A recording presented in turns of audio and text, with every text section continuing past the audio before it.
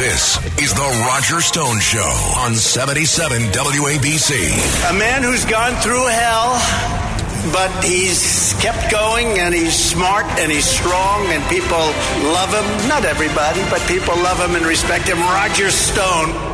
Now, here's Roger Stone. Welcome back. This is Roger Stone with our very special New Year's Eve edition of the Roger Stone Show. Joining us now is Hank Sheinkopf, a veteran Democratic political consultant and strategist, one of the key figures in the upset re-election of President Bill Clinton in 1992. A man who has worked in over 700 campaigns, both nationally and internationally. Someone who has an incredible win record, but also brings a historical perspective to both American and New York State and city politics. Hank and I are in different parties, but there is no one whose political judgment I respect more in America today than Hank Sheinkopf. Hank, welcome to the Roger Stone Show. Roger, thank you for having me on, and I'm greatly embarrassed by that more than generous introduction, but thank you very much for your kind words. Well, your track record speaks for itself, and the reason I like to interview is because sometimes a lot of Democrats won't come on the show. That's understandable. Those who do always have their partisan hat on. The thing I like about you, Hank, is that you're brutally honest. You don't color your analysis with your preferences. I try to avoid that as much as I can. It's hard because you're a loyal Democrat, but nobody really understands the business and the dynamics of what's going on. So let's kind of start with the 2024 presidential campaign, and let's start with the Republicans. Not your party, but mine. How do you see this unfolding? Well, if I were working for Nikki Haley, I'd be putting a lot of money into New Hampshire. I'd be doing a real field organization on the ground and try to create some kind of an upset. And I would hope that I come within, less than double digits behind Trump in New Hampshire. And that would be a great win for me were I her. And I can see how you do that kind of campaign. It's about organizing, going door to door. I know she started it, but if she hasn't started, she should have started a long time ago. Absent that, Donald Trump's the nominee. And the question then is what happens in November of 2024. And today, based upon the polling data we see, Donald Trump is the president of the United States come January 2025. To what extent do the results in the Iowa Republican presidential caucuses, which take place really 15 days from tomorrow, impact New Hampshire? I think they have a significant impact for different reasons. I think they balance off New Hampshire. What do I mean by that? Evangelical Christians and others in Iowa will likely put their muscle and strength behind Donald Trump, which will give him a boost going into New Hampshire. Now, more moderate, I don't like moderate, but more traditional Republicans in New Hampshire who like to give surprises to people might bring it a lot closer to New Hampshire than people think, regardless of the Iowa outcomes, because the nature of the populations that are voting. Much more conservative, much more centrist, much more middle America, much more evangelical, much more like the MAGA Republicans. And New Hampshire probably is, by its very nature, is kind of a different kind of place, I think, Roger. So if it's a wash, if it's a knockout in Iowa for Trump, it may not be a knockout for for Trump in New Hampshire. There is the difference. Does Nikki Haley have to beat Ron DeSantis, the governor of Florida, in Iowa to get the kind of forward momentum she needs to score in New Hampshire? It would appear that way. She's got to appear that she's got a shot. And the only way she gets a shot is by getting past DeSantis. Absent that, it's hard to see how she has the momentum going into New Hampshire, even if she's organizing and making it work. It's just why? Because the field is so stacked for Donald Trump. His numbers are, unless pollsters are complete idiots, and sometimes they tend to be, but unless, it's just going all his way. DeSantis thinks that he's the only one that can get even close. Nikki Haley has to make that untrue in a very significant fashion. Yeah, I think DeSantis has made a giant mistake in setting his expectations much too high. I'm reading in the New York Post 2 Saturdays ago, he says he will, quote unquote, win Iowa. Well, to me, win is coming in first. Win is getting more votes than Donald Trump. Yet, and I admit, and I said it earlier in the show, polling within a caucus dynamic is a little different, a little harder, but it's not so difficult that you can overcome a 30, maybe even a 40-point gap. So I could see if Nikki Haley beats Ron DeSantis. Now, recognize DeSantis has visited 99 counties. He's MIA in Florida. We have an insurance crisis in our state. We have a utility rate crisis in our state. We have a rising crime crisis in our state. But our governor is absent. He's in Iowa running for president. He's folded his campaign operations in New Hampshire, in South Carolina, and in Nevada. So this is really do or die for him. I'm sure you read that great long piece in the New York Times by Maggie Haberman and others about the cluster F of that campaign, which goes down in history as one of the great disasters of all time. I mean, they burned through tens of millions of dollars and don't seem to have much to show for it. It is my assumption that if DeSantis cannot win Iowa, come in first, that his candidacy is probably done. What do you think? I couldn't agree more. I think that his expectation levels are too high. The candidate campaign they've run is disastrous. If he gets even close, I mean, if someone decides to go after him on the present situation in Florida, particularly on insurance, he's done. He'll be the Gavin Newsom of the Republican Party. If Gavin Newsom shows up, should that become a possibility, California kills him. DeSantis gets within shot. Florida's problems right now kill him. So he's run a bad campaign. The only people that have benefited here really are the political consultants who've walked away with huge amounts of money. And he's not created a national base of significance. It does not appear that way. His numbers are not great. A lousy campaign. Haley's within shot, although this Civil War gap could be very serious for her. But we'll see. I just don't see how he gets out of this alive, frankly. And I don't see how he gets within shot of Trump. It just doesn't. It doesn't smell right. If I were him, I would probably save my money and buy a house. That's what I would do.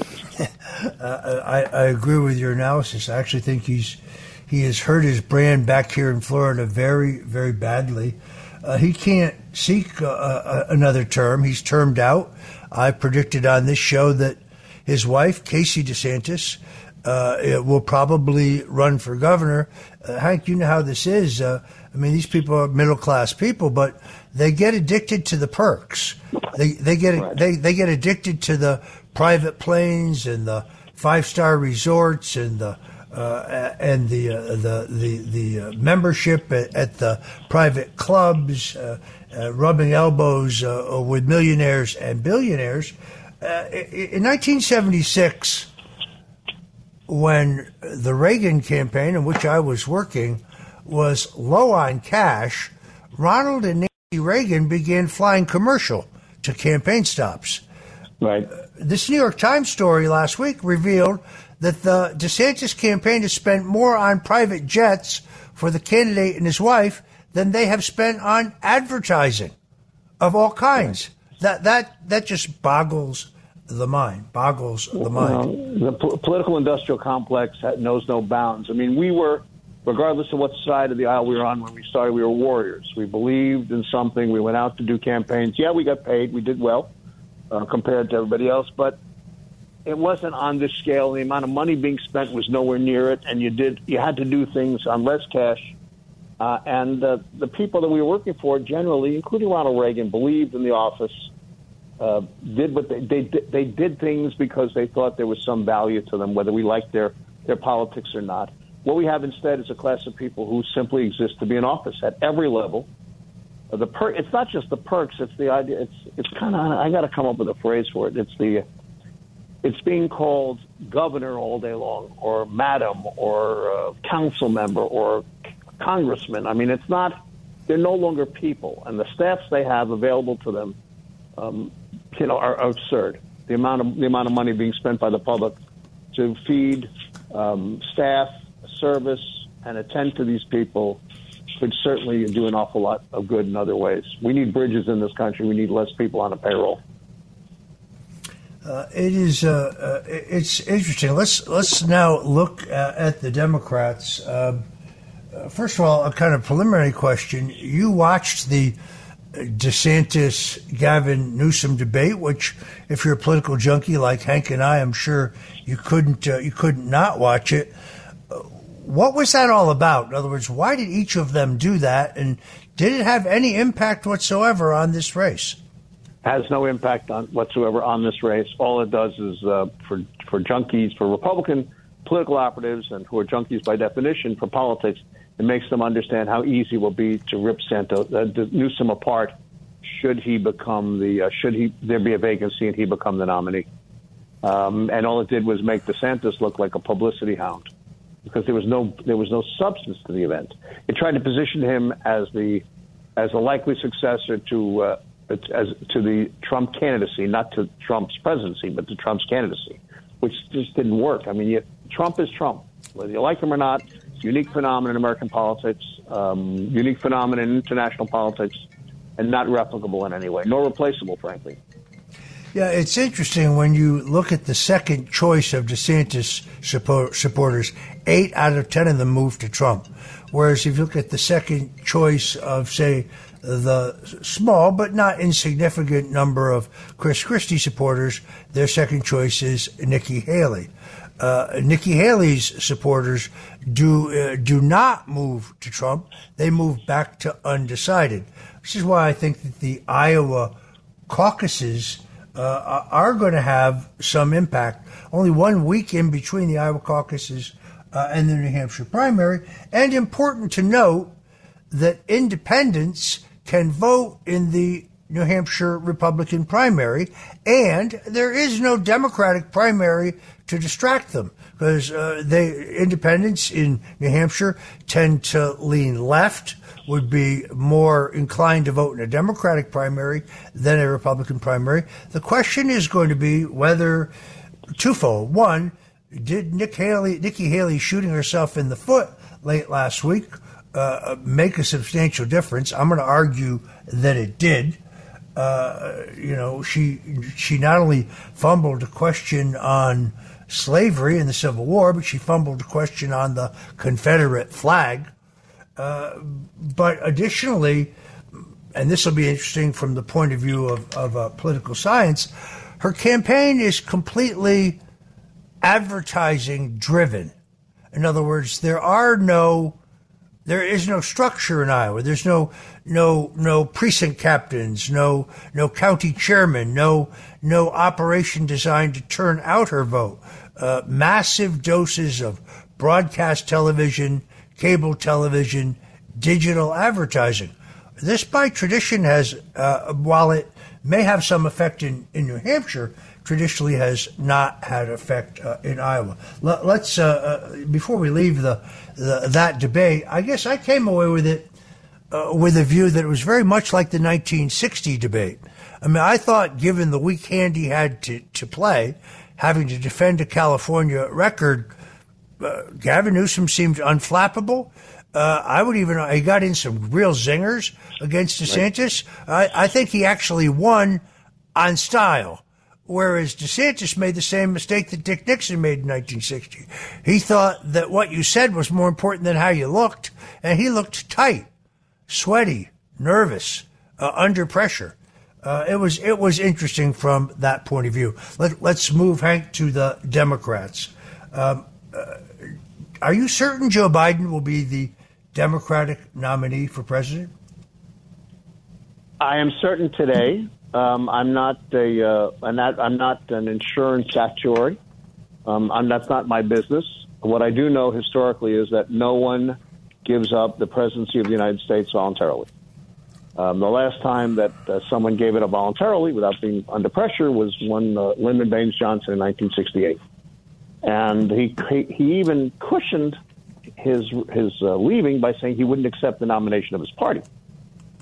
He will not seek, nor will he accept. It was about his party first and the presidency second.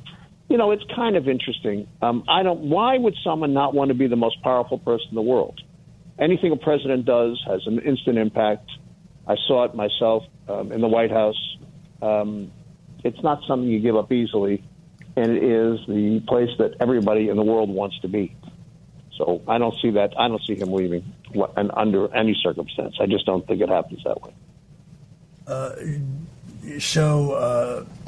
Don't you think professional Democrats are concerned about not only his inconsistent, shall we say, performance on the stump or in public, the impact of his policies, rampant inflation, high energy prices, the possibility of World War III, and particularly immigration and its impact on the states and cities? There has to be great nervousness within today's Democratic Party. There is no question but that Democrats are nervous, and the blabbers, the professional blabbers, who live by blabbing and sourcing to reporters of consequence, are busy. You know, they haven't had a moment's rest. Can Biden explain the national condition? He can't unless he faces Donald Trump or someone that the polls would indicate he has some chance of beating in high intensity and highly driven high electoral vote states. Absent that, it's a problem. I mean, who else runs against him? Who else wins that? And it depends, frankly, on the status of the legal cases that the former president might be facing at any particular moment. So I think that there are a lot of intangibles. That's the way that he wins, that Joe Biden wins. If not, if there were another Republican in place, it's likely that he would have a much more difficult time winning, would be my hunch. Yeah, you definitely have a situation in which we get, if we get a Trump-Biden rematch, both men enter the contest with very intense bases, but also both extremely polarizing. You and I talked. Go ahead, Roger. But hold on. Let me just add this. Not to interrupt you. Forgive me, but to put this in context, it is the changing nature of the Democratic Party and the stability of the Republicans over the last two cycles, frankly, that tells the tale. The Democrat Party, both parties are in trouble for different reasons as entities, but the Democrats are in much more trouble right now. They have a standard bearer, Joe Biden, who is in his 80s, making him out of touch generationally with large segments of that party. He's got to appeal to specific groups in order to increase their intensity of turnout to be successful. If you look at the numbers in the last presidential go-around, he needs to do that. That's not likely based upon polls today. The Israel versus Hamas, or which is really the Israel versus Iran war going on right now, which is a proxy battle without which the United States would absolutely be at war with Iran. Is turning off a whole generation, younger generation of people, frankly, who should shut up because they paid no price and borne no burden and have done no investment in this country, this extraordinary nation, and its future overall. That plus the lack of intensity by African Americans, and we see in data, puts him in very, very serious trouble of losing an election. Question is it Trump? Trump he can beat. Is it someone else? We don't know. Yeah, I'm perplexed by the administration's seeming double game. The Democratic Party under Harry Truman is the party that under which Israel was founded. Yet we unfroze $6 billion of assets for Iran. We're in the midst of unfreezing another $100 billion. We're taking them at their word that this money will be used for non-terrorist purposes. Sorry, I don't believe it.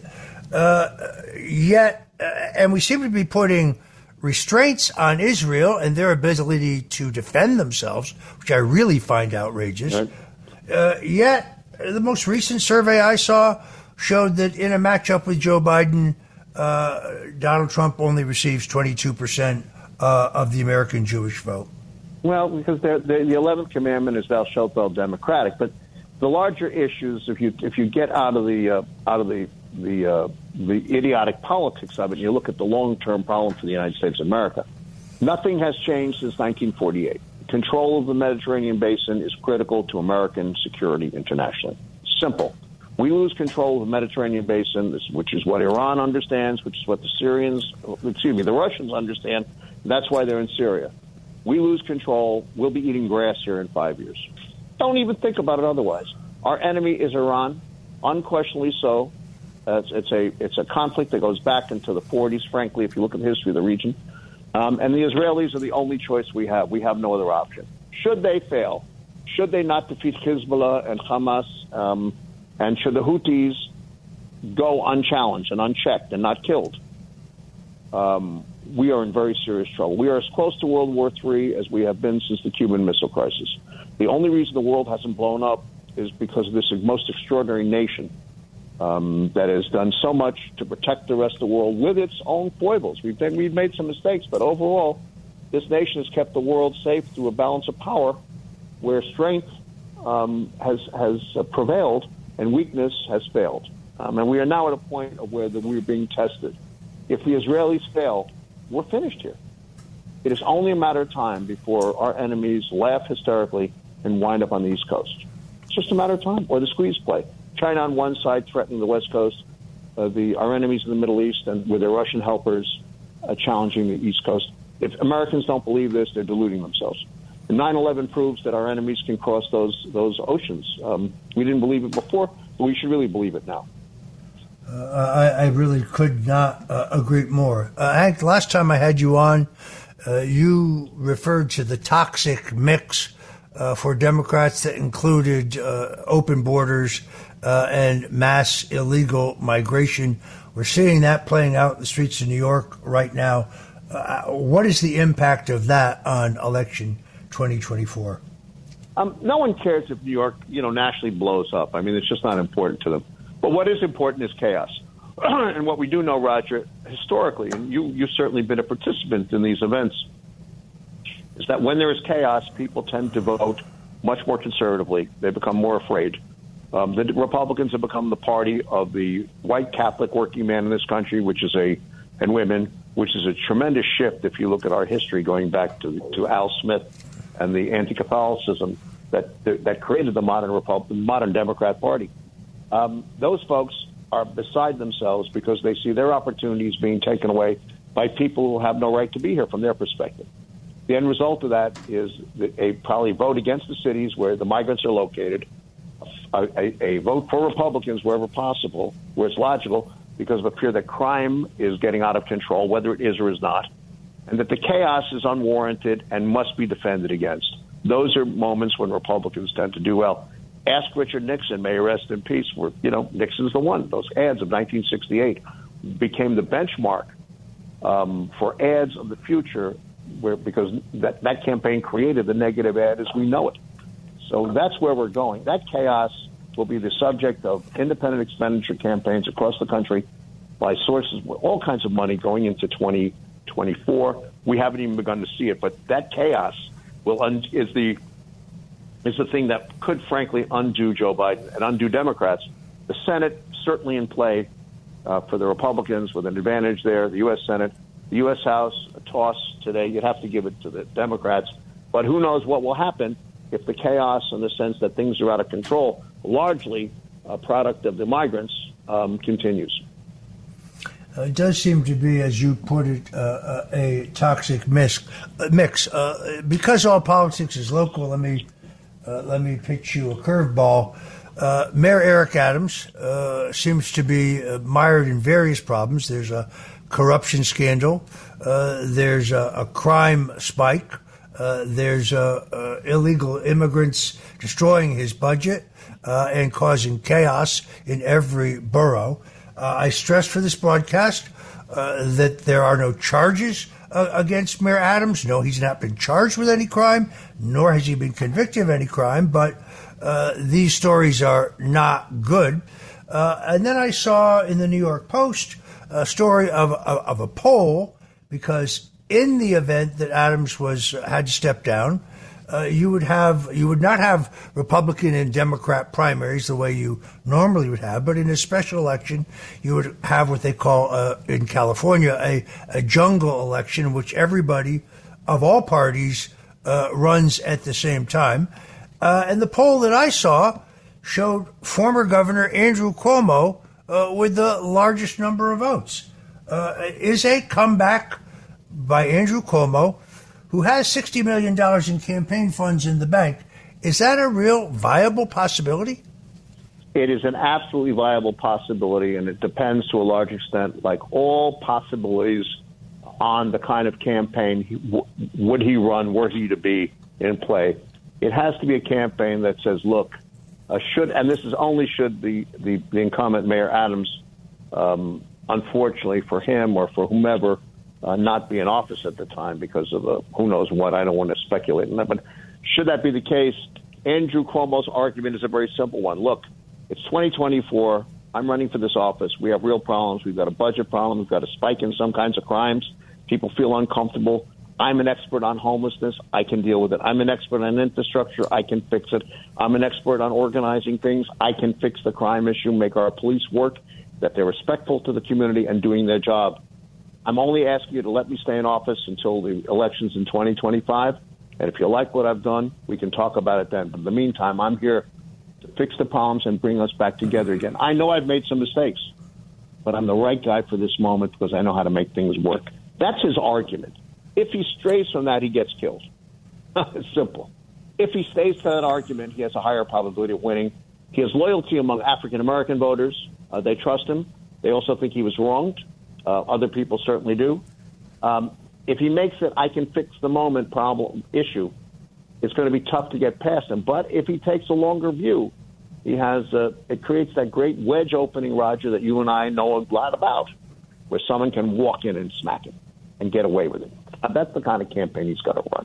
And it's got to be a faith-based campaign that brings people together believing that the religion called New York, which put more immigrants into play across the country and help create this most extraordinary nation in this 20th century.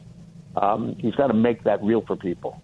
He's got to make people believe. They have this sense about the mayor of New York City and there are plenty of examples of this, Koch, Giuliani, and others, that when they go to sleep at night, he turns the lights off, and when they wake up in the morning, he turns the lights on.